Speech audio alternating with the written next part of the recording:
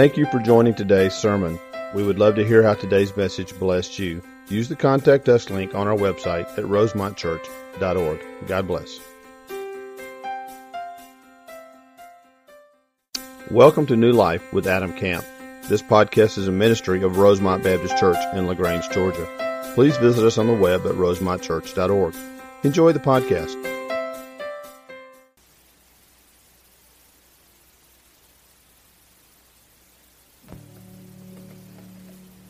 Let me pray for us. I'm ready to begin this morning. Father, thank you for your love and mercy and grace in our lives. Thank you for the opportunity to come together as a body of believers to study the truth of your word.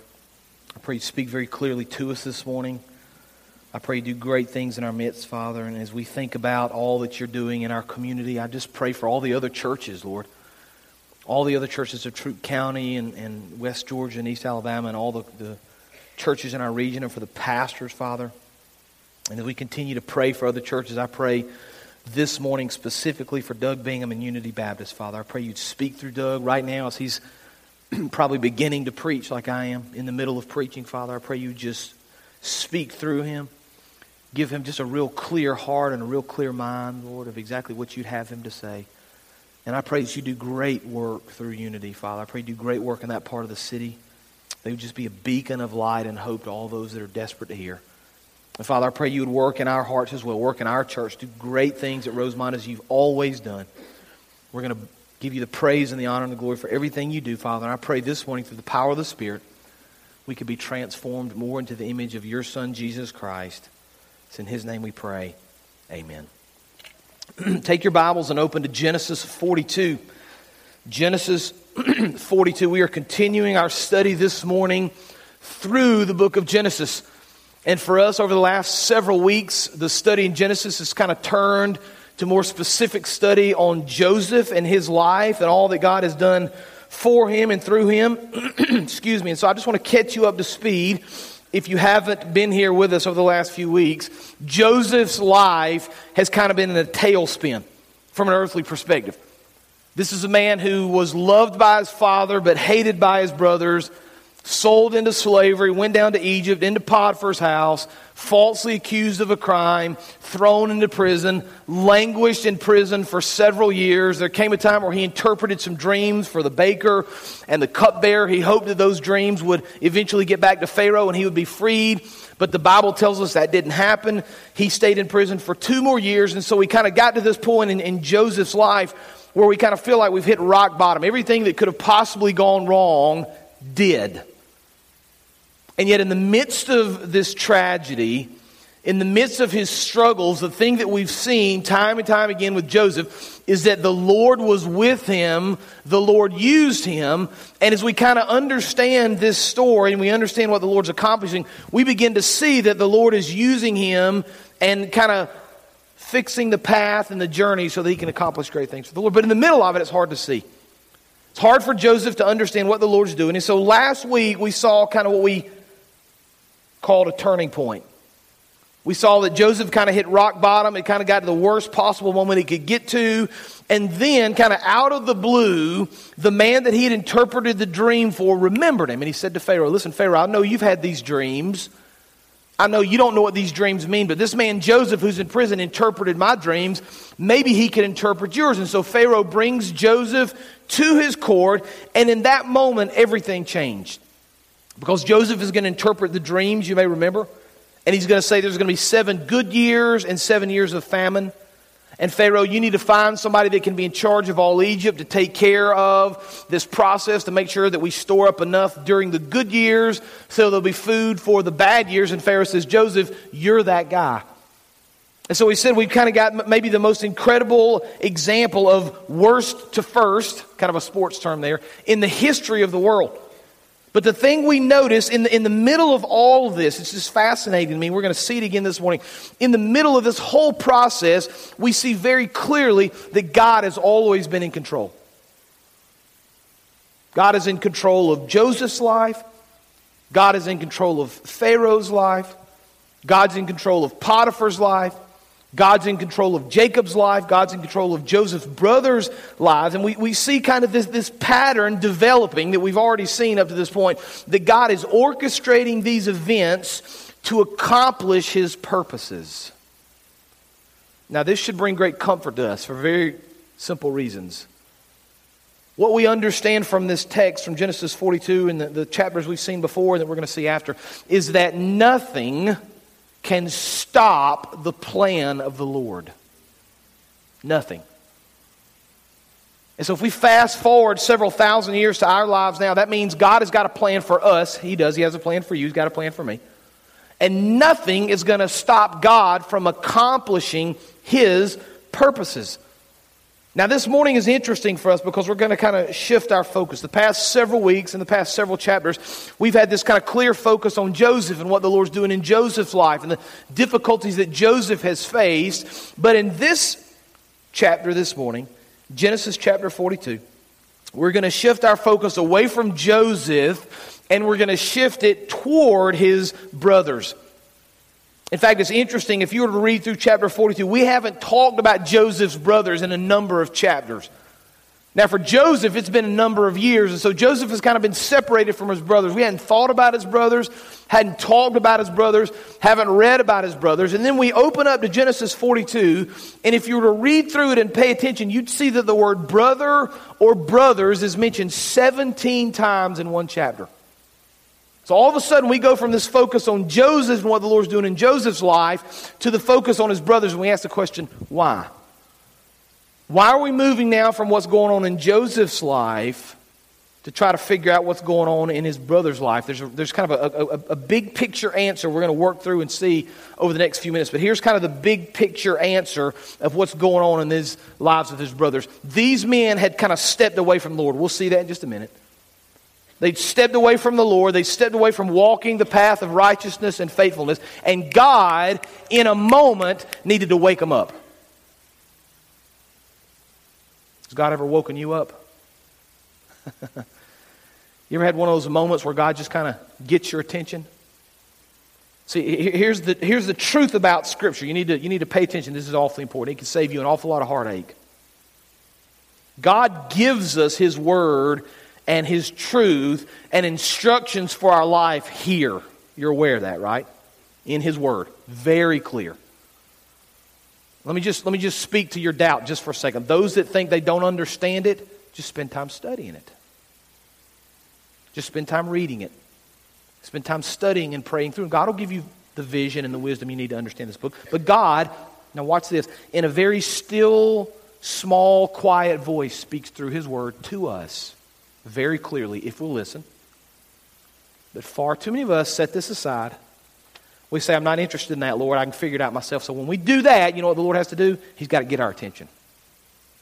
He says, I've given you my word. If we just listen, just pay attention, live your life based on the truth of my word, things will go well with you. But if you don't, I'm going to do things to get your attention, to bring you out of this spiritual slumber that you're in, back to my path of righteousness. That's what He's doing in the lives of these brothers. God is going to get their attention so He can accomplish great things through them. Now let's take a look and see what we can learn from what He does in the lives of these brothers. Genesis chapter 42, beginning at verse 1. We have it on the screen as well for you to follow along. When Jacob learned that there was grain in Egypt, now we haven't talked about Jacob in a while, he said to his sons, and I love the way he says this, why do you just keep looking at each other, right? Like a bunch of goofballs. Why don't you do something about this? We're in a bad spot right here. Remember now, let's rewind and remember, we're in the midst of a famine here. Okay, we've learned that at the end of chapter 41. It's affected Egypt. It's affected Canaan. It's affected the entire region. Jacob learns that there's food in Egypt, and he looks at his sons and says, why do you guys keep looking at each other? Verse 2. I have heard that there's grain in Egypt. Go down there, buy some for us so we may live and not die. Then 10 of Joseph's brothers went down to buy grain from Egypt. But Jacob did not send Benjamin, Joseph's brother, with the others because he was afraid that harm might come to him. Now just pause for a second there in verse 4. I don't have time to really get into this. But there's this sense in verse 4 that Jacob still isn't fully trusting the Lord. He remembers what happened to Joseph. He thinks Joseph is dead. He's afraid now to send his other son with the brothers for fear of something may happen to him. Verse 5. So Israel's sons were among those, and there are other people that did this because they're starving and they need food, were among those who went to buy grain, for there was famine in the land of Canaan also. Now let's stop there for just a second. Let's think through this. God's going to get the attention of these brothers. He's going to wake them up. And He's going to use some very specific things in their lives to get their attention. Here's the first thing we need to see. Number one. Sometimes God works through the trials of life. Did you know that? Sometimes God uses the difficulties of life to gain our attention. Now, some of us have studied that and understand it. Others of us have lived it. But the truth of the matter is very clear. God's not going to allow a precious Christian to continue to wander away from His truth and His path. There'll come a time where He'll allow something in your life to wake you from that slumber when He gains your attention. Now I want you to understand what's going on in this context, because I don't want us to kind of glaze over this. Because when we read about this famine and these guys and the struggle they were facing, it's hard for us to understand exactly what was taking place because we don't deal with famines, do we? All we know of famines is maybe what we read or see on television or see online. We've heard about them. We know they affect other people. But in America, at least in the last several decades, we've never had a moment where there was a shortage of food and people died because of it. But I want you to notice verse 2. Bring verse 2 back up for me, Wood, if you please. Verse 2 says, this is dad talking to sons, I've heard there's grain in Egypt.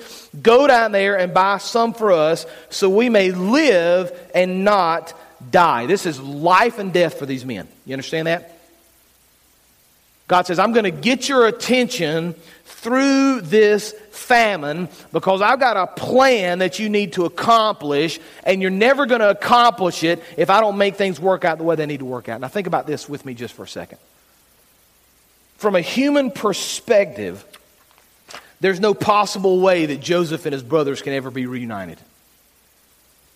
I mean, he's gone. It's been years and years since they've seen him. He's been sent down to Egypt. Last I know, he was in slavery. They don't know if he's still alive. He doesn't know if they're still alive. They've had no contact for years and years and years. Scholars think 20 plus years now.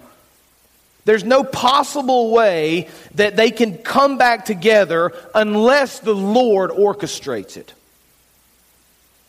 So I just want you to see this big picture. This is really important for us to understand. All this that's happened in Genesis 42, the famine and the death and all the things that we're going to read about and the difficulties are happening because the Lord orchestrates them.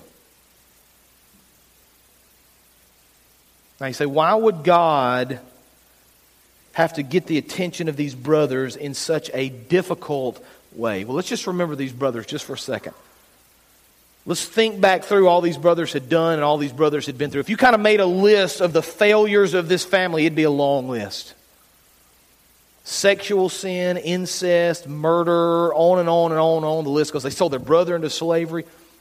All the things we know about these brothers, these guys had stepped away from the Lord for years and years and years. And the last thing we heard of them, the last thing we knew about them, they had sold their brother into slavery, thinking probably he was dead. I want you to listen to how one scholar sums these brothers up. For 22 years, and you add the time Joseph was in slavery and Potiphar and then the famines and the good time. For 22 years, these brothers had tried to silence their nagging conscience. But when God applied the pressure of famine, coupled with the word Egypt, the sleeping giants stirred. For those 10 brothers, time did not erase their guilty conscience. See, God says, guys, you've kind of stepped aside and you've kind of been sinful and you've kind of not done what I've asked you to do for a number of years. And so I'm going to need to do something pretty radical to get your attention. And so what does he do? He sends a famine. Now, humanly we think, because this is what I think, how in the world could a famine be part of God's plan? That's a horrific thing. Why would God use this famine to get these guys' attention? Well, the problem is we see this famine from an earthly standpoint. We see it for what we think it is and the difficulty it must have been for these people and the death that must have come from it. We don't have, and we can't fully have, an eternal perspective, can we? I'm reminded of the earthquakes in Nepal. You guys remember a year or two ago, there were major earthquakes in Nepal. You probably heard about it on TV. Now, for us, that's a world away, right? It literally is on the other side of the world. And so we read about it for a few days. We heard about it for a few days. And for us, that was the end of it. It's over, right? We go to work like we always do. We go home like we always do. We go to ball practice like we always do. Nothing changed for us. But for the people that lived in Nepal, life changed forever for them. Because in the location they're in, because of their remoteness, and a lot of these villages are up in the mountains, literally no aid will ever get to that village. So there are people in Nepal whose village was destroyed by the earthquake that will never see it rebuilt the way it was, ever. Nobody's coming to help them. They can't get to them. There's no food. There's no supplies. Nothing. It's just, it is what it is. Some of them will die. Some of them have died. Now we begin to ask ourselves the question, where's the good in that?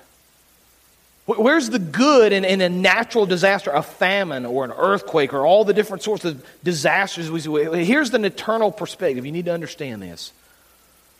See, when that earthquake hit Nepal, because there was such great need, they opened their borders and allowed aid workers to just kind of flow in. You may have heard that. And what we now understand is that a lot of those aid workers that went in were Christian relief workers. And when they went into that decimated country, they were, sometimes in certain areas for the first time ever, able to share the gospel of Jesus Christ because of the earthquake in places they never would have had access to before. You understand that? So from our finite earthly perspectives, we can't understand why the Lord would do such a terrible thing. From a kingdom perspective, the Lord uses natural disasters to gain our attention, to speak Christ, to allow people to go in and share the gospel that they've never heard before. You say, well, how dare God kill these people and cause such destruction simply for His name to be known? I think the better question is, how dare we question God? Because if you don't understand this now, there will come a moment in eternity where you understand very clearly you are not God. And we think we've got it all figured out. We figured out from an earthly perspective. God says, I've got a bigger plan. See, God has eternity in mind. We have the temporary in mind. You say, that's tough. Is this happened before in Scripture? Are there other examples? I mean, one of the things we ought to do in Scripture is examine other parts of Scripture to see if this same sort of truth comes out, right? Is this a one-time deal in Genesis 42? Or do we see God do this in other instances? Well, let me just remind you of a couple of the plagues in Egypt. Remember the story of Exodus? God frees His people from slavery. He frees them from Egypt. How? 10 plagues. And if you read through that account with kind of spiritual eyes and you're looking for some things, you begin to see this phrase over and over. God says, I'm going to do this so the Egyptians will know that I'm God. I'm going to send these calamities so they'll see my power demonstrated in their lives. See, God uses very difficult circumstances to display His glory. Maybe you know the story of Job. Job lost everything. Everything. And we study his account and we study the book of Job and we understand that in the end, as difficult as things were, and even as his friends cautioned him not to do this, in the very end, Job experienced the glory of the Lord, even in the midst of terrible suffering. There's this picture here that God uses difficult circumstances to gain our attention and to display His glory. What about Christ Himself? Think about what Jesus endured. Think about the suffering. Think about the physical beating. Think about all that He endured, only to be led to the cross, to be crucified for our sins. Think about all that Jesus did, all the brutality that He faced. As horrific as that scene was, guess what God did? He used that moment to offer through the death of Christ salvation to us. You see that? There's this theme through Scripture that sometimes God uses the trials of life Sometimes God uses the difficulties in life to gain our attention so His name can be glorified. That's exactly what it is in Genesis 42. He uses the famine to rouse these brothers to begin to do something so God's purposes can be complete. Now look at verse 6. Let's continue. Now Joseph was the governor of the land. We're reminded of who he was. The person who sold grain to all its people. When Joseph's brothers arrived, they bowed down to him with their faces to the ground. Now just pause for a second and remember the original dream Joseph had. Remember his dream? That his family was going to bow down to him. They laughed at him. They made fun of him. They sold him into slavery because of it. Guess what? His dream now is being fulfilled. Verse 7. As soon as Joseph saw his brothers, he recognized them, but he pretended to be a stranger and spoke harshly to them. Where do you come from? He asked. From the land of Canaan, they replied, to buy food. Although Joseph recognized his brothers, they did not recognize him. Remember, it's been years later. He was just a teenager when they sold him into slavery. He's a grown man now. He's in charge of Egypt. He's dressed in Egyptian clothing. He's got all the people around him. They had no idea who they were speaking to here. Verse 9. Then he remembered his dreams about them and said to them, you are spies. You have come to see where our land is unprotected. No, my lord, they answered. Your servants have come to buy food. We're all the sons of one man. Your servants are honest men, not spies. Verse 12. No, he said to them, you've come to see where our land is unprotected. But they replied, your servants were 12 brothers, the sons of one man who lives in the land of Canaan. The youngest is now with our father, and one is no more. It's fascinating to me, by the way, in verse 11. They claim to be honest men. Isn't that interesting? No, Joseph, we're honest men. Verse 14. Joseph said to them, it's just as I told you, you're spies. And by the way, Joseph knows they're lying the whole time. Verse 15, this is how you'll be tested. As surely as Pharaoh lives, you will not leave this place unless your youngest brother comes here. Right, he's going to call their bluff. Send one of your number to get your brother. The rest of you will be kept here in prison so that your words may be tested to see if you are telling the truth. If you are not, then as surely as Pharaoh lives, you are spies. And he put them all in custody for 3 days. Let's stop for a minute. Let's think through truth number 2. Number 1, God uses difficult trials to gain our attention, to work through our lives, to get us where He needs us to be. That's truth number 1. Here's number 2. Sometimes God works through other people. Sometimes God gets your attention through other people.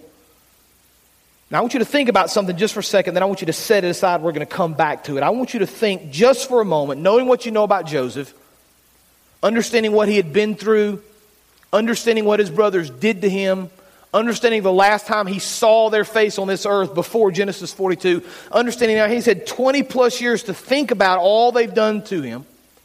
Couple that with this truth that now Joseph is the second most powerful man in the world. He could do anything he wanted to do simply by saying the words. I want you to think with me just for a second. All the things he could have done to his brothers because of what they'd done to him. Just think about maybe how your emotions would have felt. Anger, resentment, revenge, bitterness. But here's what's going to happen. Here's how we're going to see this play out. God is going to use Joseph to speak truth to these brothers. And through this truth, we'll see here in just a few minutes, God is going to offer His grace. You see, sometimes we're put in positions where we have difficulties that surround us. And there are other people in our lives that can speak truth to us and help us see exactly what the Lord's doing. That's what Joseph does for his brothers. I'll never forget when I was young. I was probably 6 or 8. And we were attending Flat Creek Baptist Church in Fayetteville, Georgia. My dad, some of you may know this, my dad is a bivocational minister of music. He's been doing that for really my whole life. And it's interesting to me now that I'm a pastor to understand bivocational pastoring and bivocational ministry. It's there's a whole nother level of respect in my heart for the people that do those kinds of things. My dad's done it my whole life. And so growing up for me, it was church stuff. And Wednesday night for us, because he was the minister of music, that was always choir practice. And I'll never forget, I was just a young boy, and we'd kind of done the choir practice thing, and it still is like this. If you're on staff at a church, you're one of the last people to leave, you know. And so we were the last people leaving. There were a few people still mulling around and a couple people in the choir loft. And I don't know exactly how it came about like this, but as a 6 or 8 year old boy, I some way or another ended up kind of up here on the, on the podium area. And my dad was up here, and there was another man that I don't even remember who he was. I don't remember the name of the man. I just remember the story and what happened after. We had sat down for, we used to have the chairs up on the podium. That's how it used to work. And he had sat down, and at some point the man stood up and started talking. And I don't know where in my little 8-year-old heart this came from, or where in my brain I thought this was going to be a good idea. But when that man stood up, I said to him, "You need to sit down and shut up."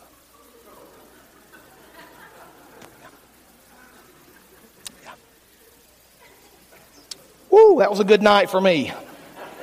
My dad didn't take it quite as well as you did, by the way, just then.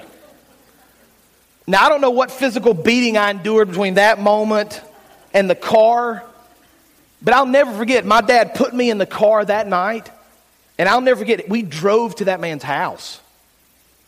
And I will never forget getting out of that car with my mom and my dad and my little sister, who's 4 years younger than me. She was young.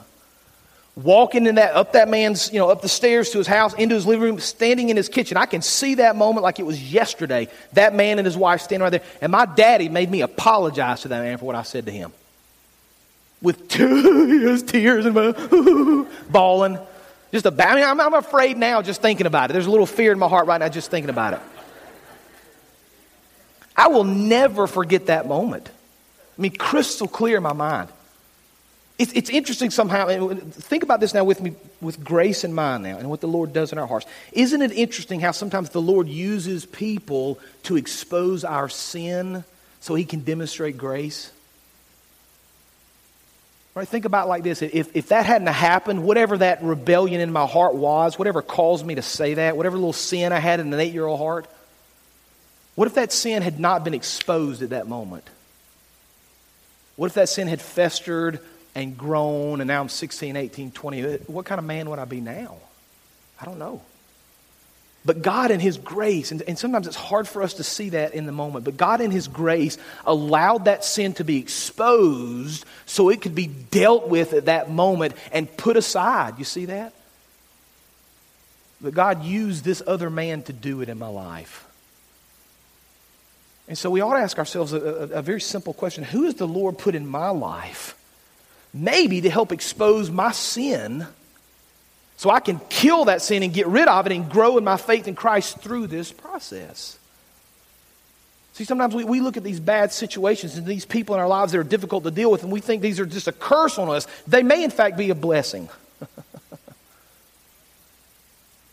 You see, this is who Joseph is for his brothers. He's going to remind them of some things that the Lord's going to use. You say, okay, this is an interesting story, and I get the fact that God uses other people in our lives. But how does Joseph actually speak truth into the lives of his brothers in Genesis 42? Because he doesn't know, he knows who they are, but they don't have any idea who he is. How can he speak truth to them? Well, I just want to remind you of something very interesting. This is fascinating to me. There's some very interesting parallels here. Now, don't doubt what I'm telling you is true, because I'm going to prove it in the Scripture in just a few minutes. So just stay with me and trust me that this is right. God is going to allow what happens over verses 9 and 10 to remind these brothers of what they'd done to their brother many years ago. So just think with me again. Look at verse 9. Pull 9 up for me if you would.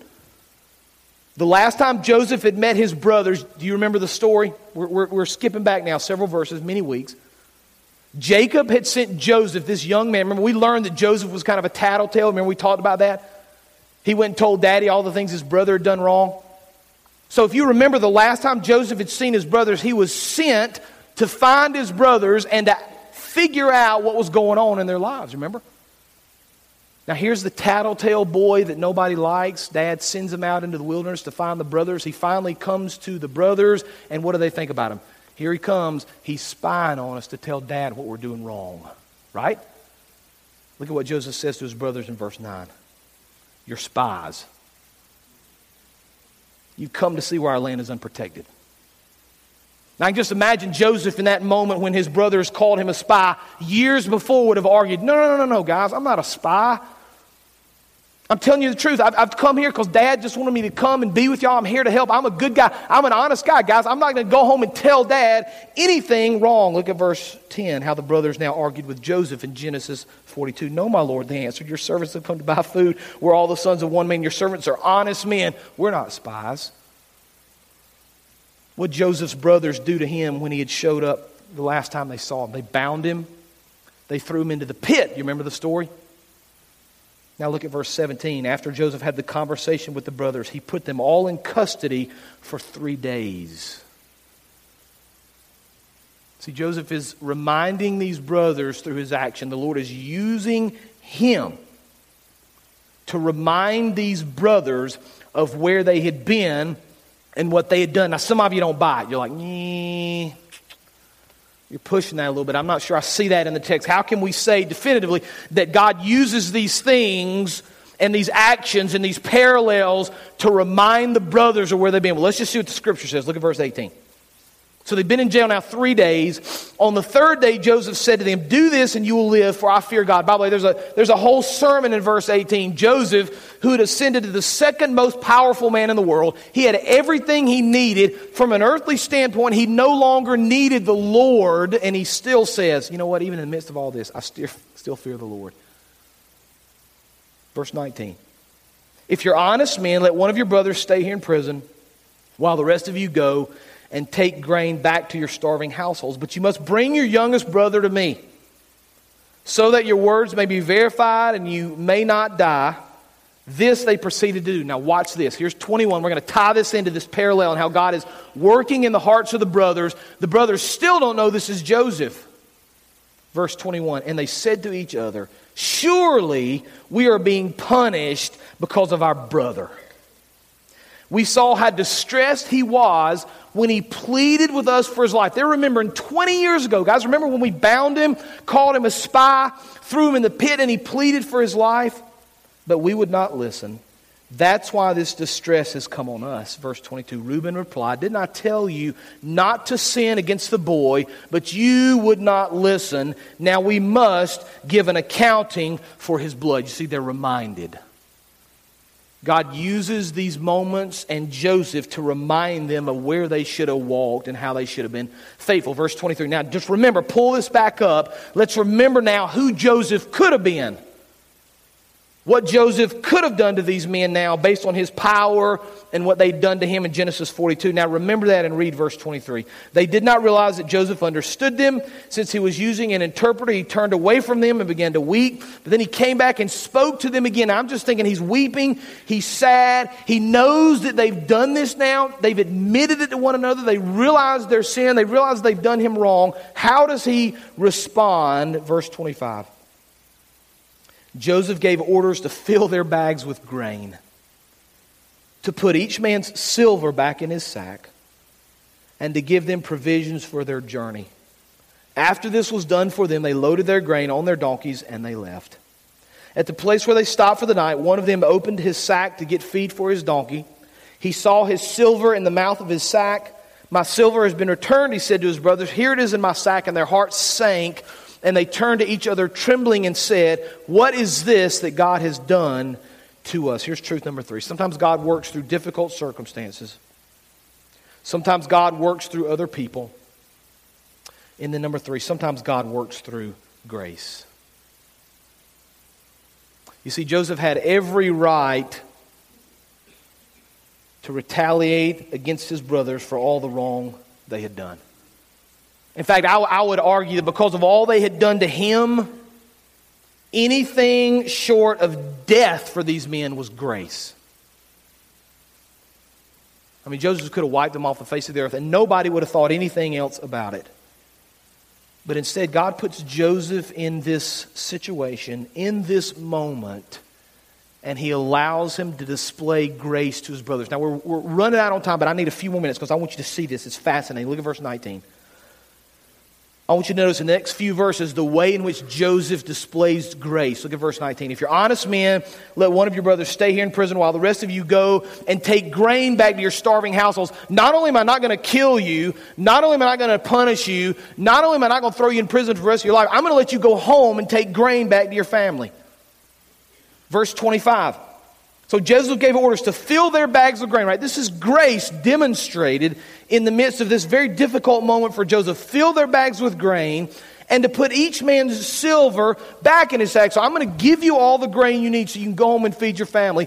Oh, by the way, I'm going to give you all your money back so you don't actually have to pay for the grain, and then give provisions for their journey. I'm going to give you grain. I'm going to give it to you for free. Then I'm going to give you additional provisions for your journey home. Now let's summarize and see if you can make this final connection. These brothers who deserved absolute punishment and death for their sins against Joseph were instead shown love and absolute grace. That's Christ. It's a picture of Jesus in our lives, isn't it? You want to understand Jesus Christ in the Old Testament, you're looking at Him. See, we deserve, because of our sin against Him, absolute punishment and death. For all have sinned and fall short of the glory of God, and the wages of sin is what? Death. I'll speak for myself because I can't speak for you. Because of my sins, and I know my own heart, I know my mind, I know my thoughts, I know my actions, I know my attitudes. I know all of the things about me that you don't know. Just like you know everything about you that I don't know. And I understand, because I know myself so well, because of my sin, I deserve punishment and death. Period. But I also know that Christ in His infinite love offers us grace. And so the question at this moment, at this hour, as we wind this thing down, are we receiving that grace that Christ has given us? You know, if we're a believer, have we received that grace? And because God has shown us love and grace, are we in turn showing that grace and love and mercy to other people, even people that have wronged us? Are we allowing God to work through those difficult moments and those difficult people and to demonstrate grace and to build our faith and our walk in Him? Or maybe the person that's never even understood this grace. Do you understand that regardless of what you've done and where you've been, Christ says, I love you so much that I've given my life for you? The punishment that you deserve, Jesus says, I'll take it. So you don't have to. See, God's got this incredible plan for our lives. A plan that most of us will never fully understand this side of eternity. And God says, I really do want to use you. And I want you to walk down this path. And sometimes I need to get your attention. You know, I need to do some things in your life, some circumstances, some people. But at the end of the day, it's really just all about this grace I'm going to offer you freely. You can't do anything to earn it. If you'll just trust me and accept me, I'll use you to do great things for my honor and for my glory. What are we doing with what Christ has given us? Let's pray. Father, thank you for the truth of your word. It's always so clear and so compelling and so understandable when we spend the time to look at it and understand it and read it. And Father, it speaks truth into our hearts. Lord, help us to remember and to understand. Sometimes when we kind of walk off path, we walk off course like the brothers did, that Lord, you're going to wake us up. You're going to send people, Father. You're going to send situations. You're going to show us your grace. And so help us just to always be aware of that.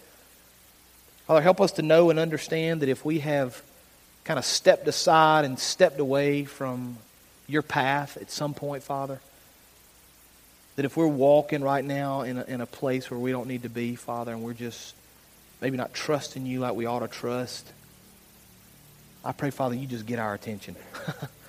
In as gentle a manner as possible, Father, I pray you just get our attention.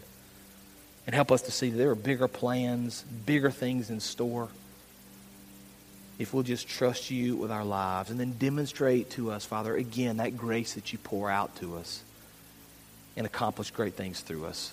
We love you and serve you in all things, Lord. In Jesus' name we pray. Amen. You can stand. We're going to give you the opportunity for the next few minutes. The altar is always open. Maybe you need to pray about the path you're walking. Maybe you're in a moment in a situation that God's getting your attention. Maybe God's placed that person in your life, or maybe you're understanding God's grace a little bit more. But this is your time to respond to the truth of His Word right now as we sing. You come.